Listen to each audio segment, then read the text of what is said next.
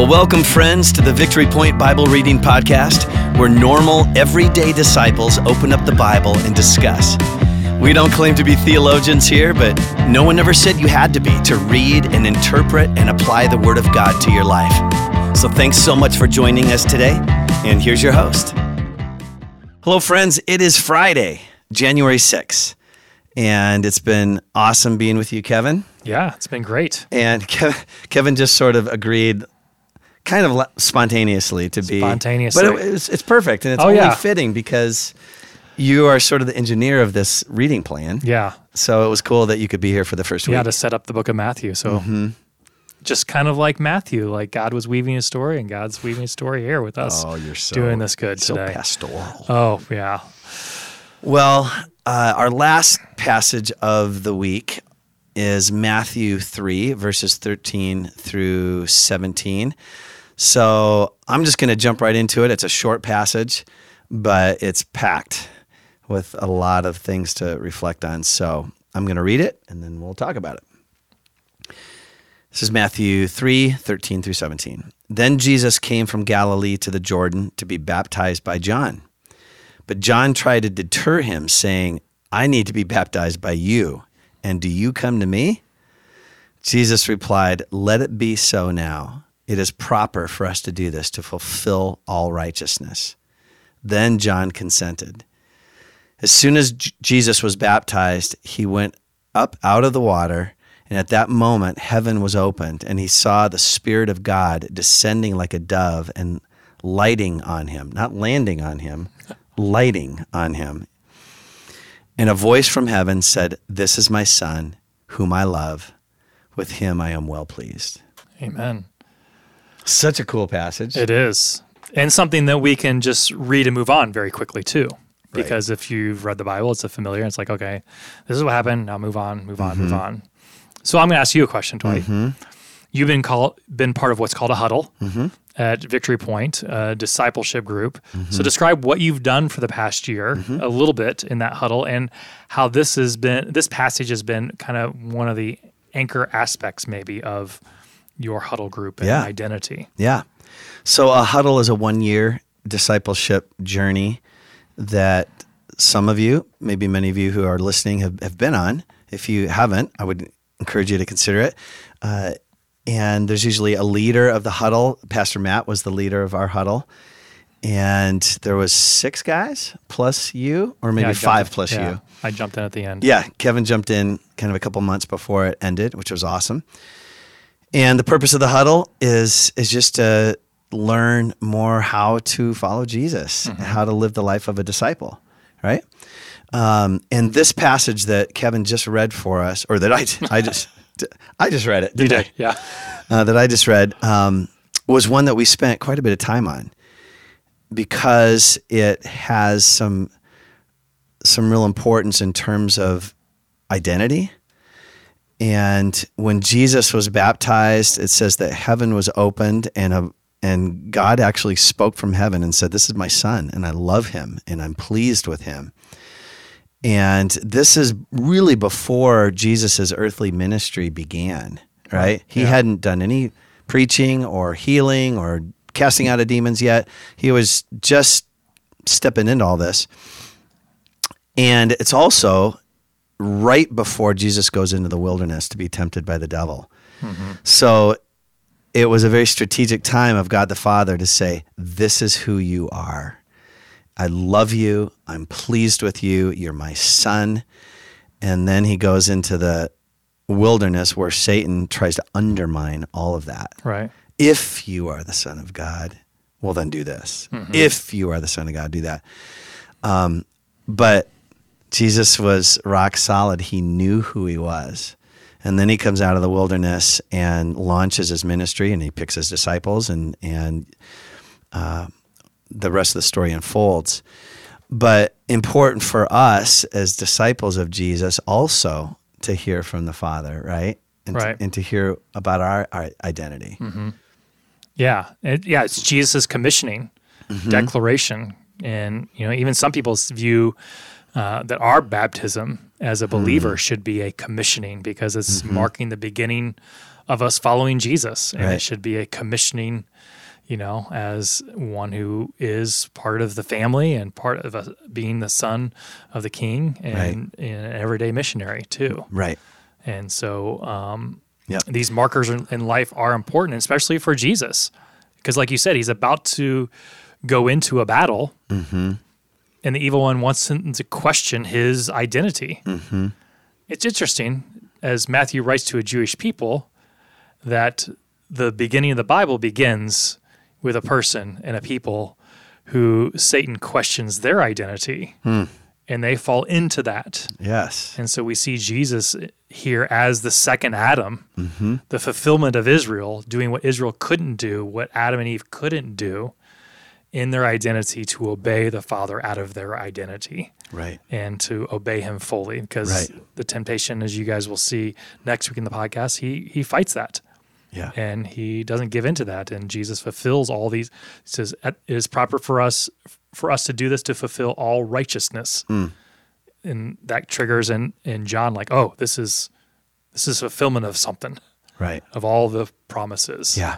And so Jesus is walking in this, what Adam and Eve could not do, what Israel could not do, what they fell short of. And he is that representative now Yeah. as the Messiah King. Right. I just kind of nerded out there for a second. No, that's awesome. And I love the idea of obeying out of our sense of identity, Yes. as opposed to obeying out of a sense of duty. Exactly. Right. Yeah. Yeah, because there's a guy named Jeff Vanderstelt, which I should just get credit for quoting somebody that has Van as their, as a West Michigan person now. He actually grew up just north of here, but he asked 4 questions specifically, kind of when it talks about identity. Who is God? What has he done? And out of what has he done, who are we? And then what do we do? And so that's kind of that third question is, who are we? But who are we is out of what God has done, and out of what God has done is out of who he is. But all that leads to the fourth question, what do we do? And so many of us think through, what do I do, what do I do, what do I do, what do I do, without a foundation of who we are. Yeah. Who we are is because of what God has done, and Yeah. is what God has done. Am I doing this because I'm a beloved son of the King? Right. And it just makes sense that this is how I live because of who I am and who I Right. want to please. Yeah. Right? Because he's pleased with me. That's a very different foundation for obedience than legalism, Right. trying to keep the law or check all the boxes or try to impress people or whatever. And ought to. Yeah, because a big thing for me, just personally in my life, I always ask the why question. It's just a huge value kind of subversively in my life now.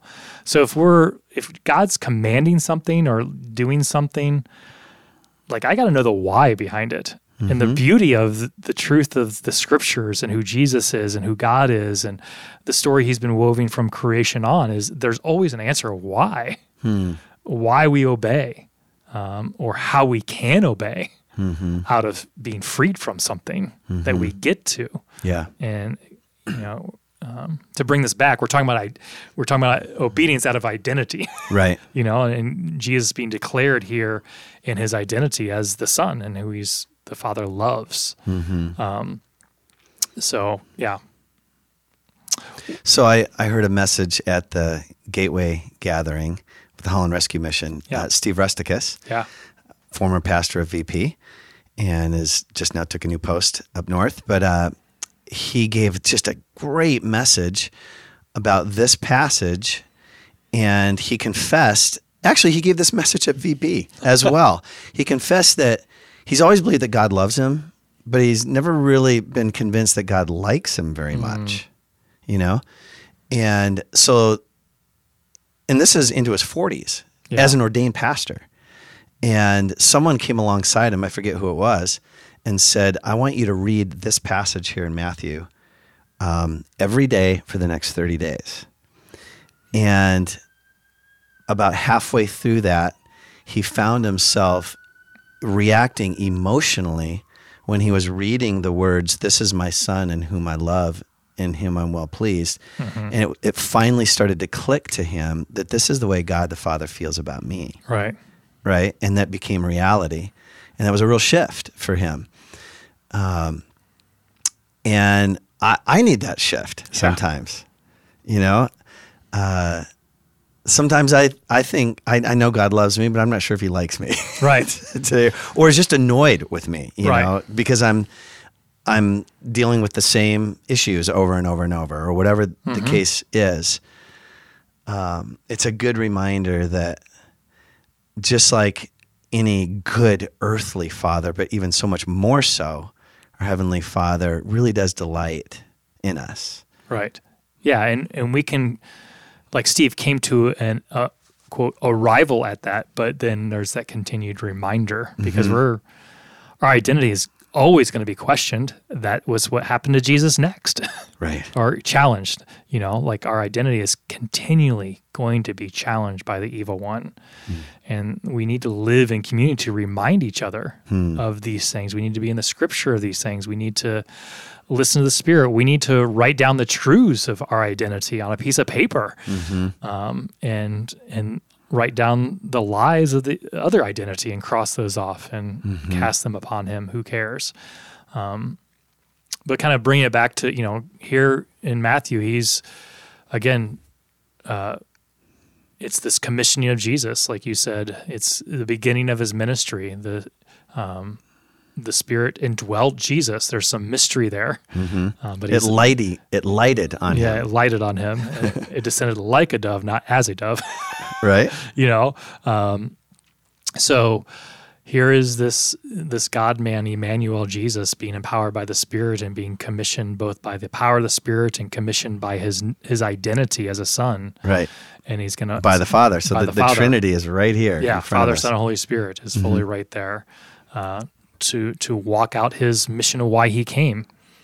And so he is about to walk that out in the next few verses that we'll delve in next week.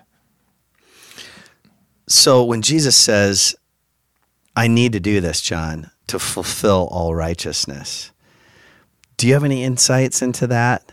What was, here's Jesus, the perfect Son of God who had no sin. Right? And what John had been doing it was a baptism of repentance. Right. Jesus didn't have anything to repent of. So do you have any thoughts on why Jesus had to go through that? I think there's speculation. Okay. I think the fulfillment of all righteousness is I think he's referring to the fulfillment of all that is about him in the Old Testament, and that this is the commissioning of the fulfillment of all that was promised. So the all righteousness is not making him righteous. The all righteousness is all that was pointing to him that was to come in him as the prophets predicted. But I didn't do a deep dive onto that. Yeah. And this is speculation on my part as well, but was there some aspect of Jesus identifying with humanity? Right. And saying, yeah, I don't need this to wash my sin away, but you do. Yeah. And in my human frailty, I'm entering into this process with you. As an example. Yeah. So, but we are in the book of Matthew. We are headed there for the next few months. And my hope as one who put this together is that you would see Jesus and live for his kingdom, that his reign and rule is good, his way of life is good, and it brings life to us. It is countercultural. It always has been countercultural. Right. It's not because we live in the 21st century. It was countercultural from the very beginning because we're not of this world. And so just encourage you to muse, to meditate, to be in God's word through Matthew. Yes. Read these passages before the podcast, maybe even be weeks ahead.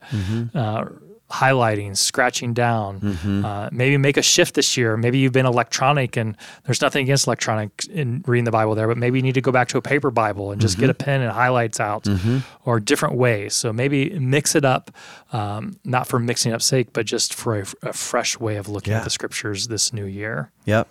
and give yourself permission to ask questions, to Yes. read slow enough that you give yourself room to ask the questions and write them in the margins, and then talk about them with your family members. Talk about them with, you can write in at info@victorypoint.org and say, hey, what do you think of this? Or when I was reading this, this question popped up. As Kevin was saying earlier, we need Christian community in order to be formed into the image of Christ. We need each other. Yeah. And we need to read God's word together. So thanks again, Kevin, for doing this. Yeah. This Thanks was for awesome. having me this week. It's You been great to bet. be with you, Dwight. You bet. God bless you all. And please tune in next week. Take Bye-bye. care. Well, thank you for joining us today for the Victory Point Bible Reading Podcast. We hope that today's conversation was helpful for you and encourages you in your daily walk with God. If you have any questions or thoughts to share with us, please email us at info@victorypoint.org. We would love to hear from you.